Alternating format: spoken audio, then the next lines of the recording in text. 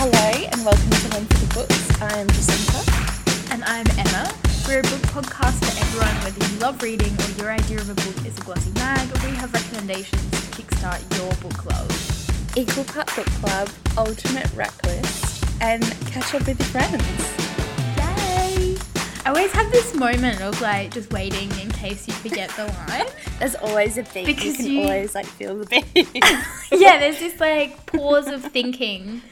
Well, I was so excited about this one, so I wanted to get it out quickly because we're doing celebrity memoirs, which is such a cool topic. Oh my god, I'm so excited. I can't believe it's taken us a while to get to. I think every time that we come up with a new theme, I'm like, oh my god, how have we not already talked about this? Well, this was actually quite hard because I realised that I actually talked a lot about my favourite celebrity memoirs or like biographies in previous episodes. So I think we've like speckled them throughout a couple of other episodes. Well, now I'm really intrigued. You'll have to give a shout out to the ones that you've already talked about that related to other themes. So that people also know what ones to keep an eye out Good point. Well, my ultimate is Kitchen Confidential by Anthony Bourdain. What a book. I still haven't read it. No, do you know what you should do? You should listen to the audiobook. That's right. Wait. He reads it and it's incredible. Okay. He read it years before he even died, which is... I mean, you would hope he didn't read it after he died. That would be some kind of fucked up technology. Like, I don't think you needed to qualify that. Well, I mean, celebrity culture, they're doing some weird things with some projections and holograms. Holograms, and shit. Exactly. So, oh my god, wait, will the never next put it one past be them. like... You know how they're doing deep fakes with videos? Is there going to be like... Oh god, that's so scary. An entire deep fake of an audio book where they've just...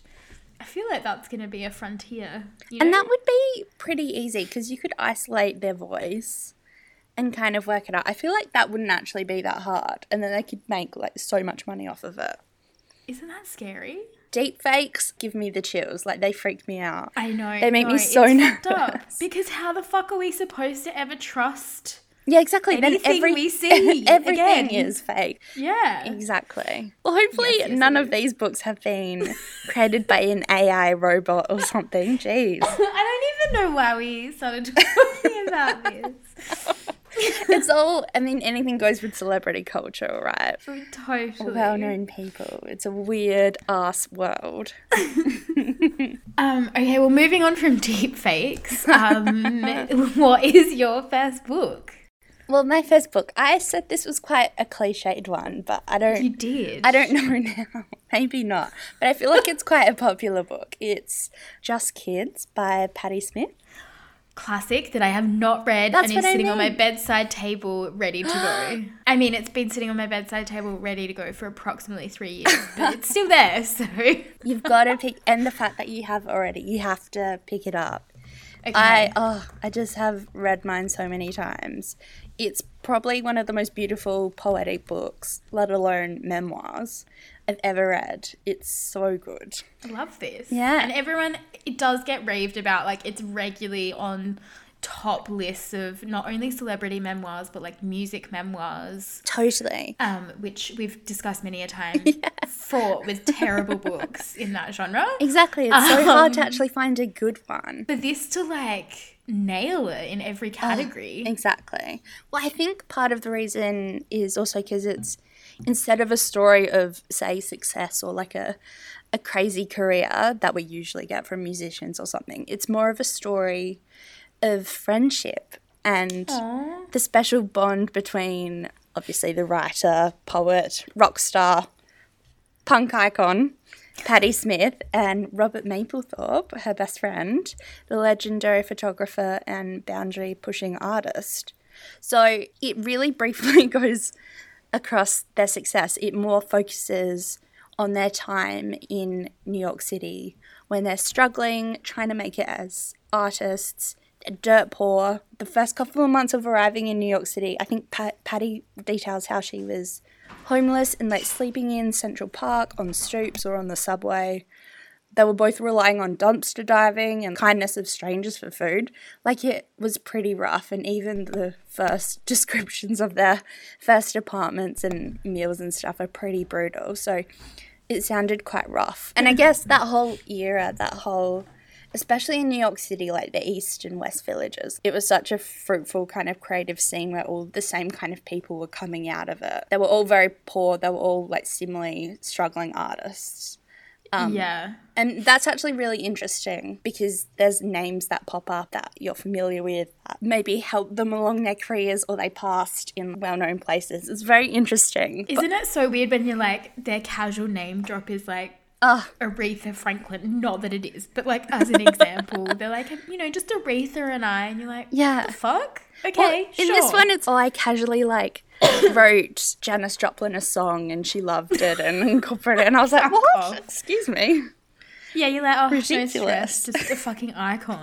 Yeah, no worries. But I think the fact that they don't go into when they actually hit it big or even released any, like this was all before she even released her album. It's so focused on their relationship and their friendship when she met Robert Mapplethorpe, and they kind of saw in each other kindred spirits. And they quickly entered into a relationship and moved in, obviously. But it doesn't last because Robert is clearly struggling with his identity as a gay man as well. So, right.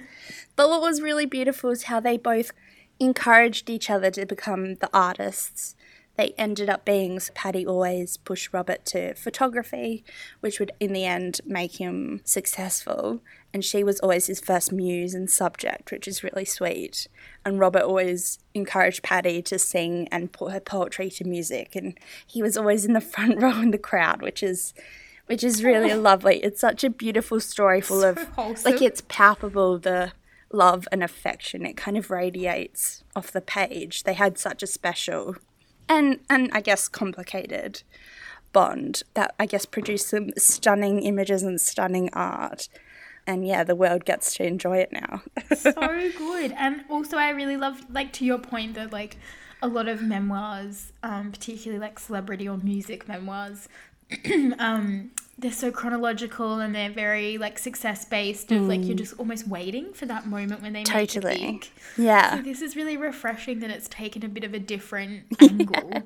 But you do kind of see the formation of that punk and rock scene in New York City at that time, which is incredible. A cool thing to be able to get insight into. Exactly. So there's stories of the Chelsea Hotel, the CBGBs and Max's Kansas City, like Robert's obsession with Andy Warhol and all of that. Like it chronicles all of those friends and musicians that came up with that whole scene, which is a kind of a crazy period and one that will never be repeated in that respect. So is really and cool. To get that like in that peek way behind the curtains almost of those kinds of eras feels so magical for that reason of like we can't physically go back to that time, we can never exist in that time, but this gives you some kind of time traveling ability to at least understand a little bit of the intimacy of what it was like. Totally. Intimacy is such a great word to describe it as, because the way she writes, there's like a vulnerability and, like you say, an intimacy, and you really feel like you're there.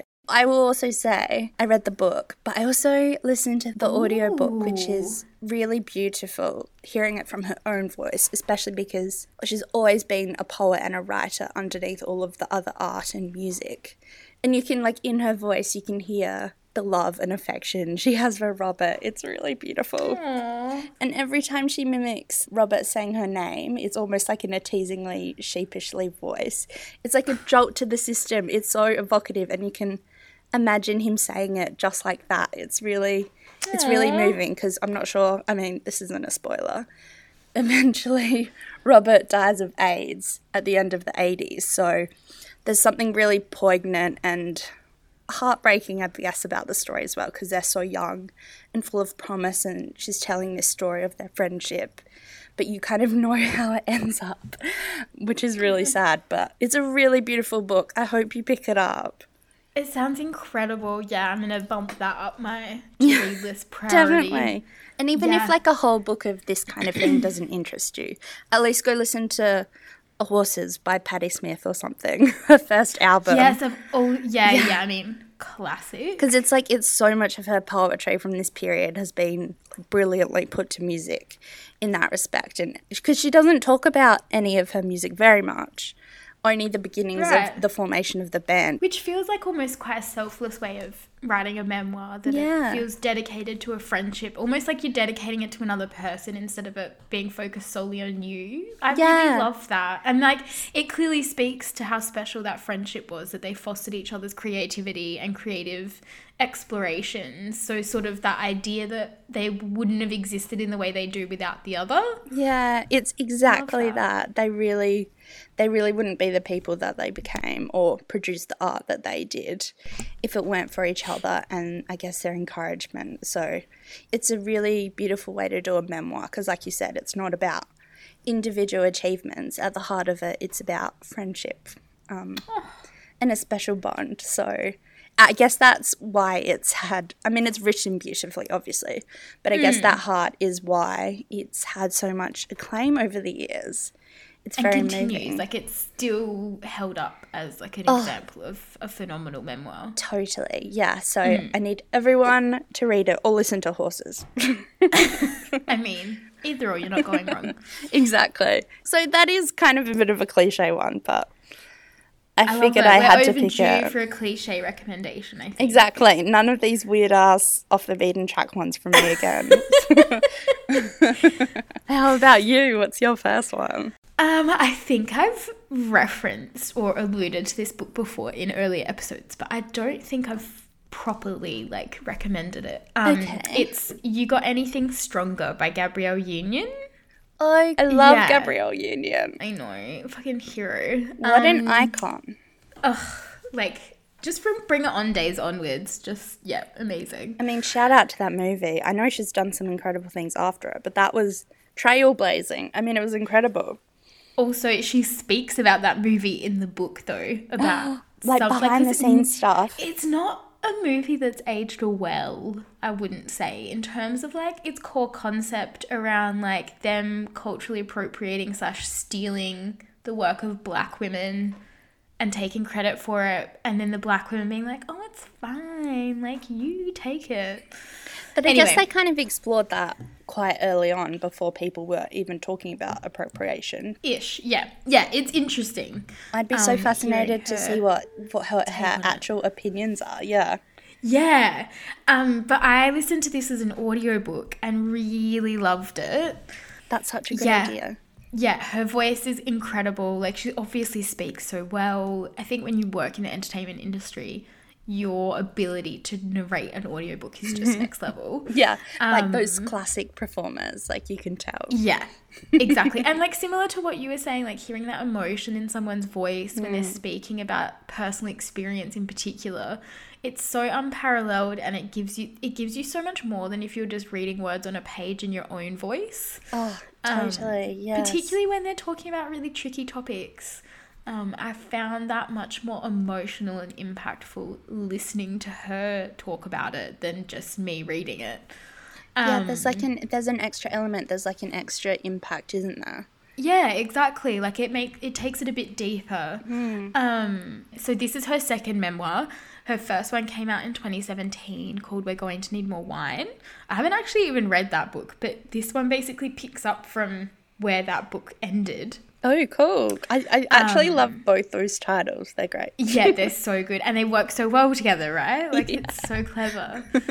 But I don't know, I think the thing I loved the most about this book is how open and vulnerable and honest it was, particularly from a celebrity or someone in the public eye. I think that often they give a very sanitized version or a very high level take of like, you know, we did this in this year and whatever. Totally. And not just raw and vulnerable from like I lived a wild life and did a bunch of drugs, which I think is the only other kind of honest memoir I've ever read from a celebrity. But this was like, she just shares so many aspects of her life. Like, she talks about her really complicated journey to motherhood. They ended up having to go through surrogacy, her husband and her, because she like had so many miscarriages, and she speaks about that. She speaks about her husband cheating on her. Oh shit, wow. Like, she speaks about a lot. And it's so, but she does it in the most open and impressively mature way possible. Oh, wow. It makes Gabrielle Union feel relatable, which is the most insane sentence I've ever said. Like the most beautiful woman ever. Like, oh yeah, we're totally like her. Yeah. Talented. And you listen and you're like, oh my God, yeah, I understand that experience. And you're like, what the fuck? Like, how can I relate to Gabrielle Union? Like, she's an icon. And I think that that's a pretty huge talent as a celebrity to make your memoir feel inclusive and not this like exclusionary otherworld vibe of excess and riches.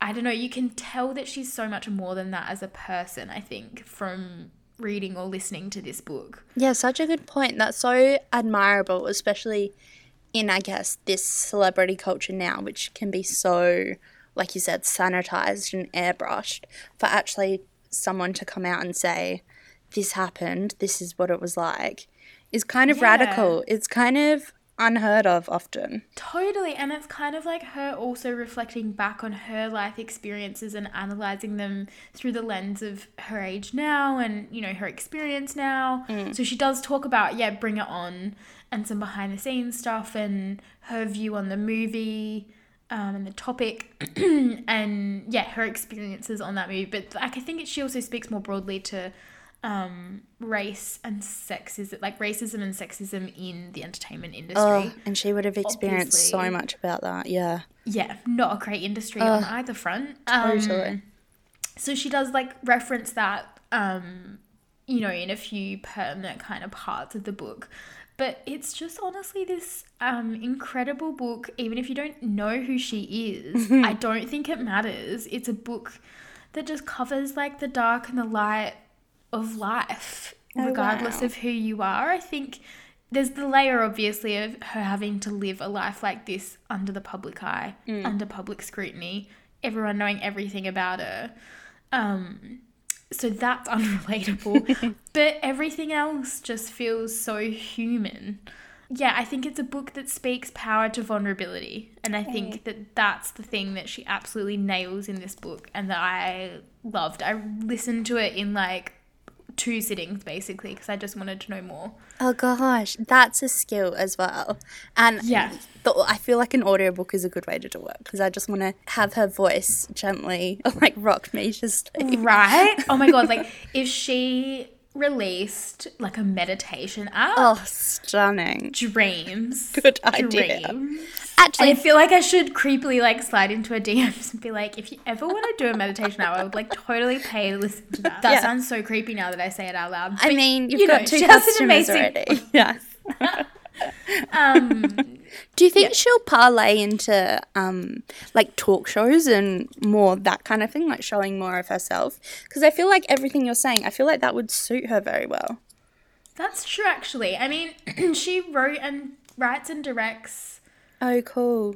One of the shows that she's on with Jessica Alba, creating a workplace basically and a job that she could do while having a kid and raising a kid, that's which I thought was also really interesting, just like... In Hollywood, God. Also, side note, Jessica Alba, what a mogul, God. Oh my God, yeah, because she also has, like, doesn't she have, like, a beauty line or something? A baby. Or, like, a clothing line? It's for babies. That's right. And it's, like, worth billions of dollars or something. Yeah, something like that. Oh my God, why does my brain remember this random shit? I know, so, yeah. That's probably from a magazine article I read, like, 10 years ago. Yeah. She's actually done really well. Like, it's kind of impressive. What a way to diversify your portfolio. Impressive. When I think celebrities that have branched out, I always think of Gwyneth. I was going to say create Goop. And it has a bad connotation where you're like, ugh, Goop. Yeah. But this, I'm like, yeah, no. Just like flies under the radar, billion-dollar company. Even like the way Reese Witherspoon is doing all her producing and... Yeah, and all her book clubs and stuff. That's quite cool as well. And I mean, also, what an incredible niche from Reese Witherspoon to find books written by women and turn them into TV shows and movies. Like, I'm not complaining. Clever. Yeah, it's been incredible so far. Speaking of which, very excited for Where the Crawdads Sing movie to come out. Oh yeah, I saw the trailer. It actually looks really good. No, still on the fence about Daisy Edgar Jones. Still don't think that was a good casting choice. Pissed that they picked a very generic, yes, very skinny, boring girl. Agreed. Like, she's a very good actress. There's so many other people, unknowns, I think, that would have been better in that role. Well, that's what my problem with Normal People was as well. Like, yeah, I don't understand. Please be in something that we can accept you in as. I know. Totally. We need to talk about Conversations with Friends at another time as well. The TV show adaptation. Oh my God, of course. Watched it. And also one that you hate, Everything I Know About Love. Oh my God, get out. That's one of my other recommendations. I was going to recommend it next episode as my other, because the TV show, really good. Oh yeah. Have you watched it? No, I haven't. But don't you hate that book? Fucking hate the book. Despise the book. TV show, really good. It translates so it should have just been a fucking screenplay. Because that really happens. That's so fascinating. It should have just been a script. Make it a TV show. But I guess this drummed up more interest. And some people loved that book, but I thought it was a piece of shit. Wow. Oh my gosh. Okay. Really not holding back. Can't wait to hear more about it next time. But the TV show, really loved it. Also, interesting. Fair warning, was in an epic COVID fog when I watched it. So take my recommendation with a pinch of salt. You would have watched anything and been like, thank God, I just need to be distracted. I was probably staring at a wall being like, oh my God, my brain hurts. Yeah, this TV show is amazing. Yeah. Nothing's happened for 3 hours. How abstract, yeah. Yeah. So I think it was good. No guarantees. So cool. What is your second recommendation?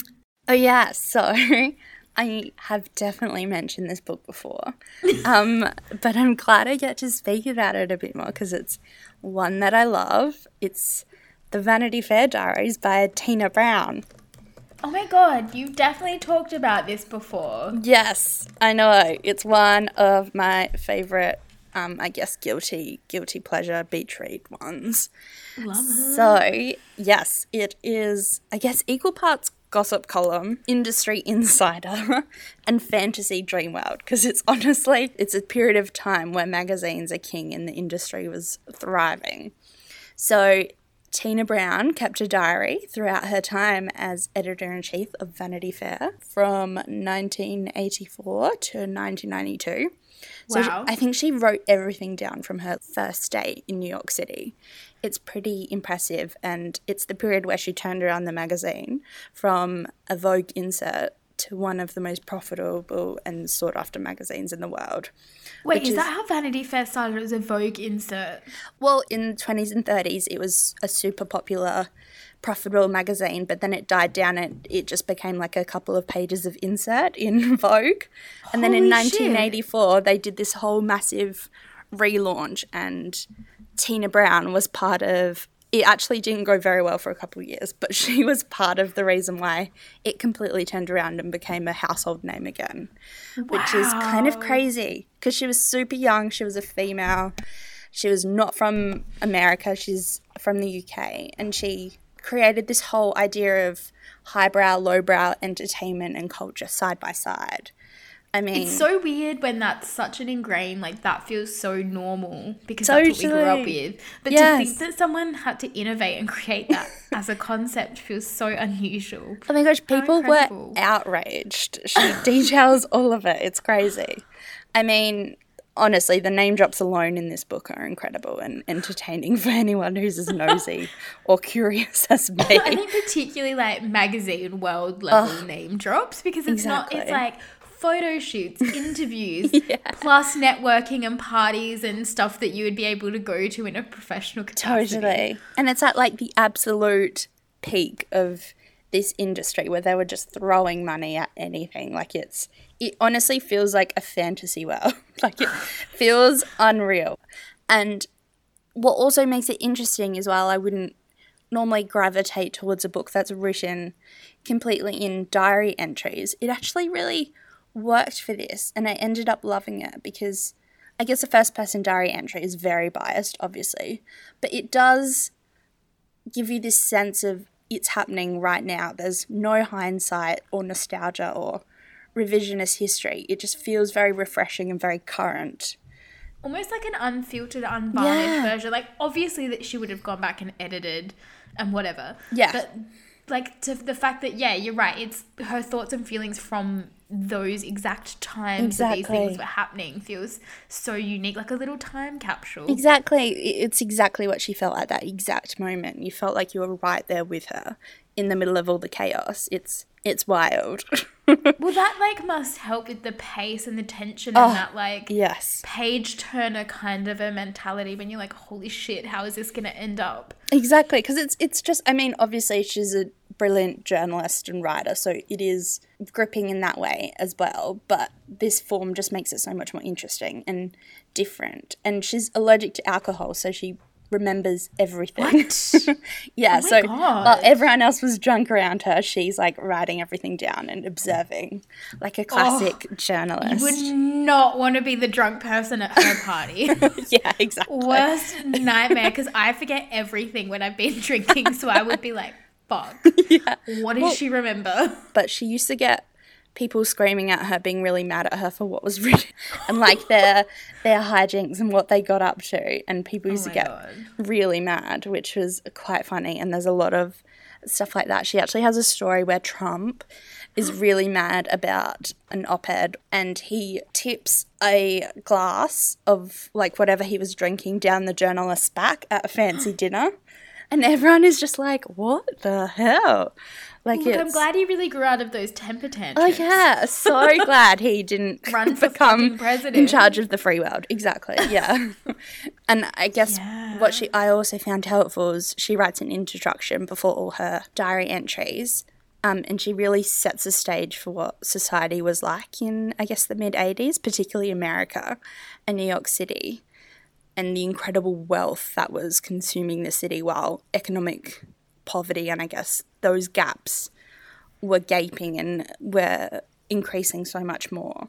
It just felt like a completely different world, and it was this really interesting dichotomy while she was up on like in Midtown Manhattan spending like thousands and thousands of dollars on dinners alone. Fuck. I guess Just Kids was happening down in the East Village and West Village. Like, it was really interesting. Diving for dinner first. Exactly. Thousands of dollars on dinner. Yeah.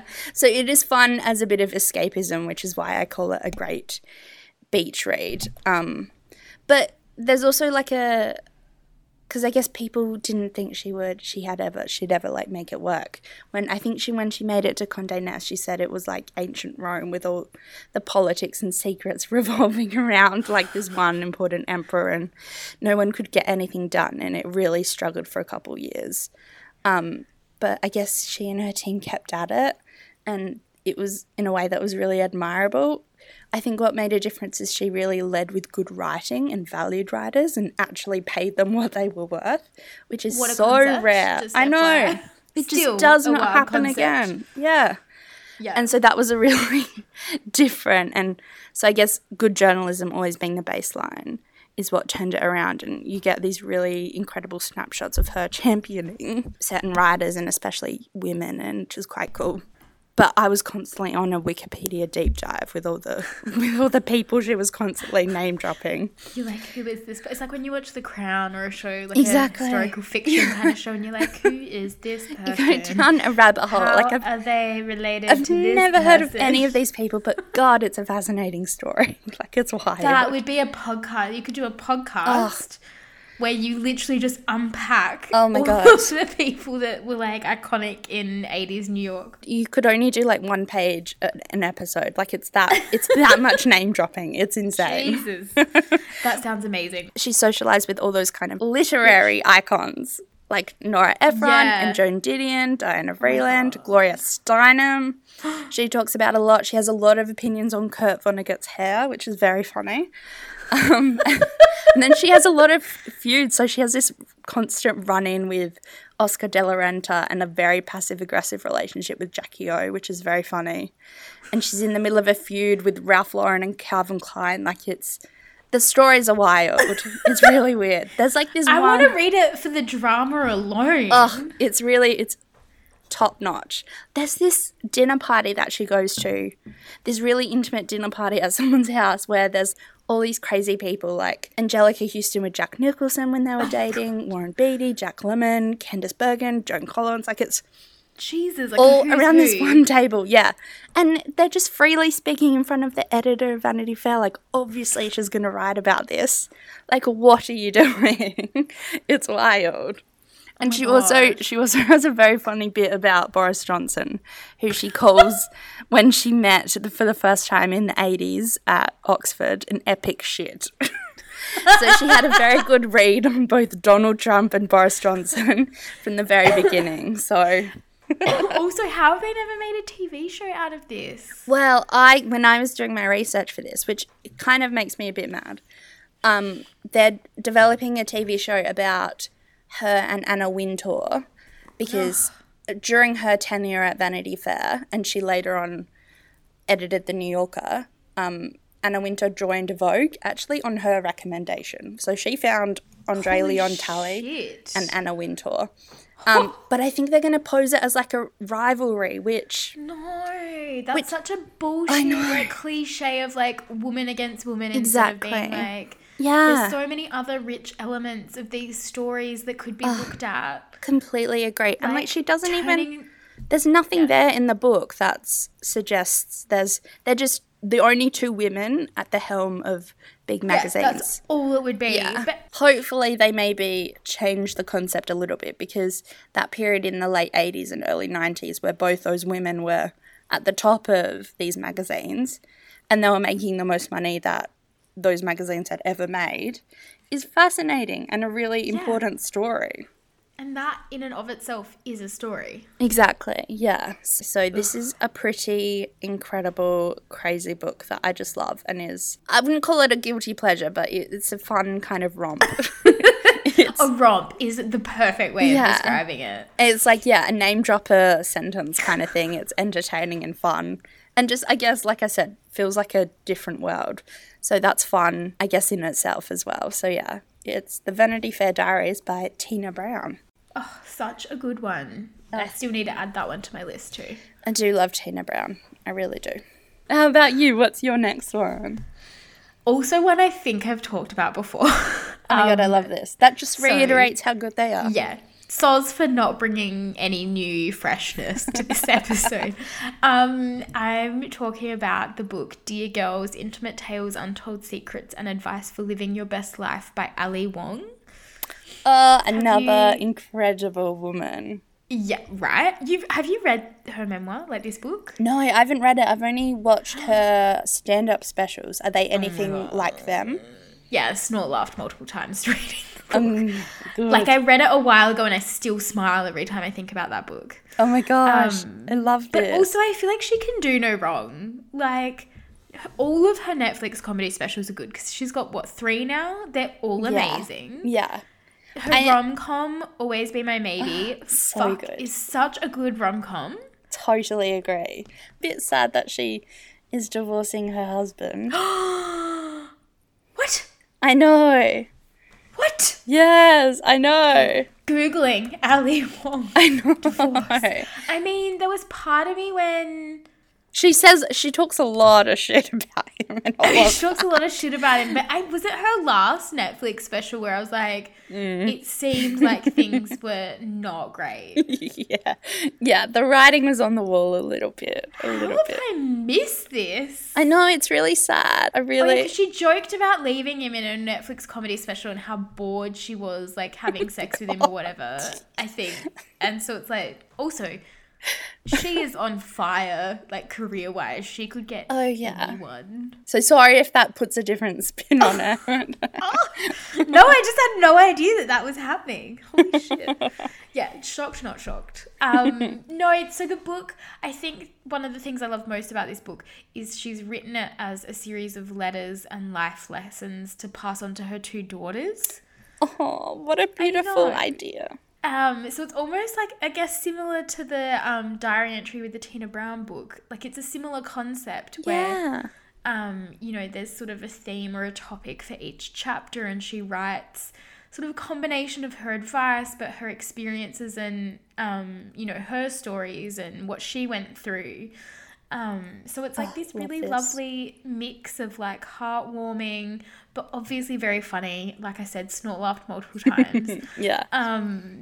And so there's like some delightful, hilarious stories, but yeah, like these really heartwarming moments, these really sweet kind of memories, which is the kind of, I feel like it must encapsulate what I imagine parenthood to be. Like, you know, she talks about all of the struggles, but there's so many lovely moments of warmth and joy. Oh, wow. And to do that with a sense of humour like that.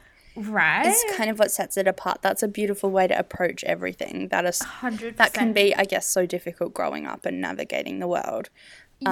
So that's kind of an ideal advice or self-help book.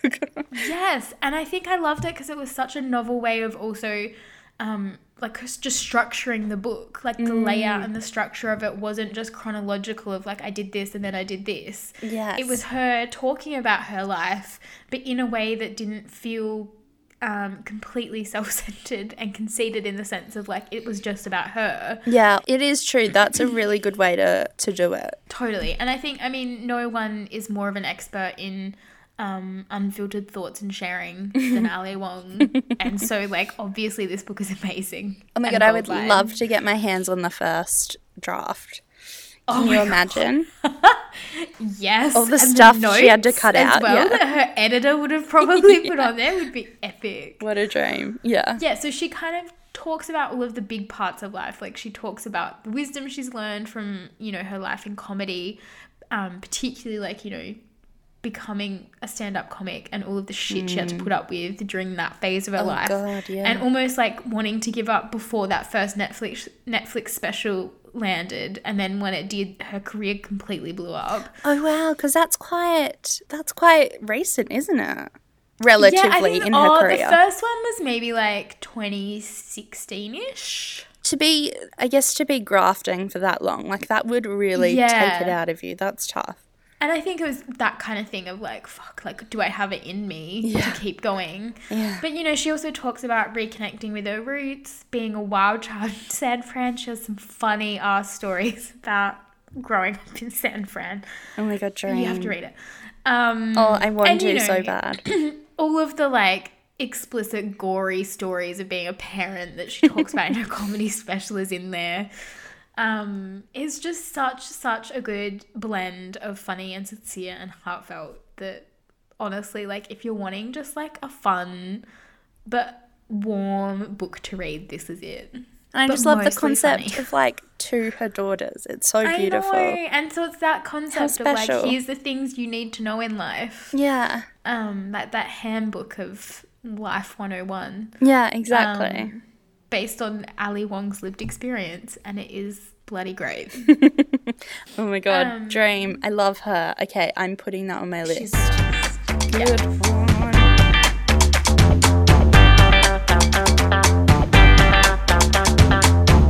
What is your non-book recommendation?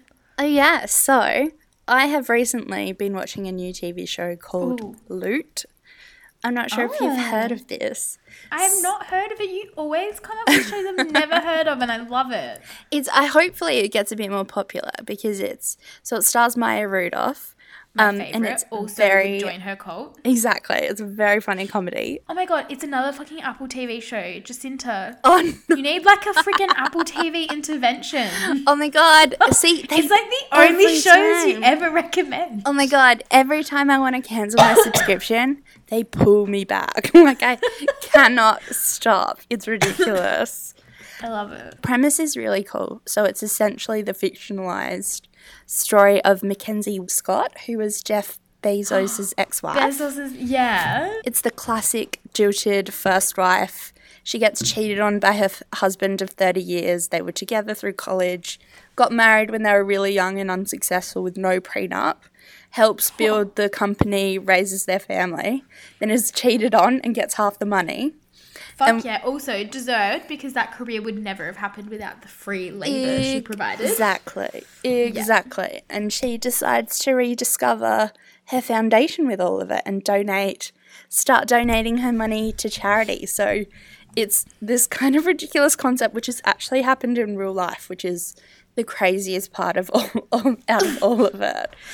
But I guess it's exaggerated. So billionaire Molly is played by Maya Rudolph, but she's an exaggerated version of like a stuck-up rich person who needs to, I guess, come down to her roots and remember who she is and that kind of thing, and helping people get back on track in that respect as well. But it's a really funny show. There's mesmerizing, you can tell they threw a lot of money on it. There's mesmerizing landscapes and clothes and houses and even great music. It's such a fun show. I'm loving it so far.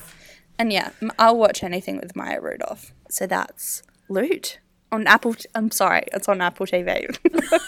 So if you've been going to cancel your subscription, hold off. There's another one. I know, every time, every bloody time. Like, fuck you, Ted Lasso. Yeah. Hopefully yours is a bit more accessible. What are you been? Mine is definitely accessible. Okay, good. I felt like I couldn't not talk about this. I'm recommending a song this week. Break My Soul by Beyonce. Oh my God. Ooh. Incredible. I literally squealed when I realised it, because she updated her Instagram bio to explain that Renaissance, but it just says Renaissance and the end of the date that it's coming out, which is her new album. So you could you could feel something was afoot, something important was coming.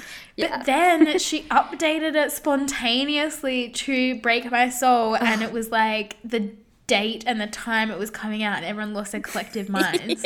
And then it came out and everyone still lost their collective minds because it's incredible. Oh my God, I've been dancing. Obsessed with it. Exactly. Oh my God, I've been listening to it on fucking repeat since she released it. It keeps coming on at the supermarket while I'm in the supermarket. How the fuck can a supermarket afford to play Beyonce? I'm literally dancing in the aisles. It's such a good song. So also, into FYI, you know you're getting older when the supermarket songs are slapping.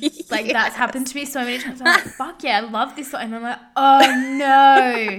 My parents used to talk about loving the songs at the supermarket. Oh my God, why do they constantly play Fleetwood Mac? I swear to God, it's just on a loop. Classic. Yeah, just obsessed with the dance EDM vibe. It's very different, I feel like. Yeah, she partnered with some really cool artists who are huge in the queer music scene to do the song. And she dropped it during Pride Month, which feels special. Yeah. Perfect pump up, bop of a tune. You know, you want to feel good and empowered and have a little sing along. This is it. That was so fun. That was so fun. Love this topic. I feel like it spurred a lot of emotions from us. A lot of side notes. Yeah, so many tangents. Yeah. That's when you know it's good. The tangents. Yes, the tangents are on point. Exactly. Bye. Happy reading. Enjoy celebrity memoirs. Thanks for listening, and I don't know. Chat to you next time. Yeah.